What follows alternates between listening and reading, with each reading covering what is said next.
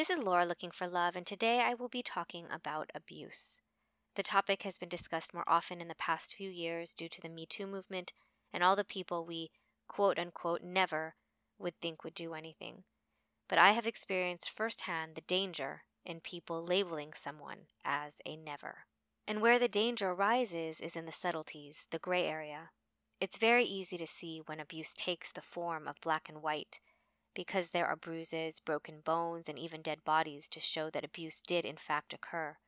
But the most dangerous type of abuse is one that is not even recognized, because we are not prepared to deal with something we can't identify, and others around us will simply reinforce the nothingness. So the abuse exists and grows in that gray area of subtlety, in the form of emotional torment, harassment, stalking, indirect threats.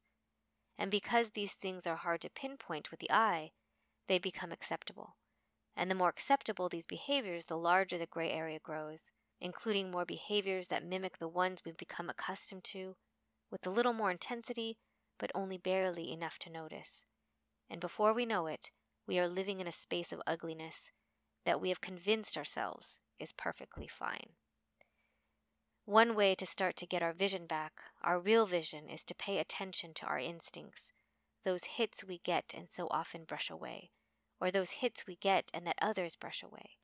Those hits of intuition are our guide to our truth, and we have to hold on to them for dear life, because without them, we are blind and at the mercy of the herd.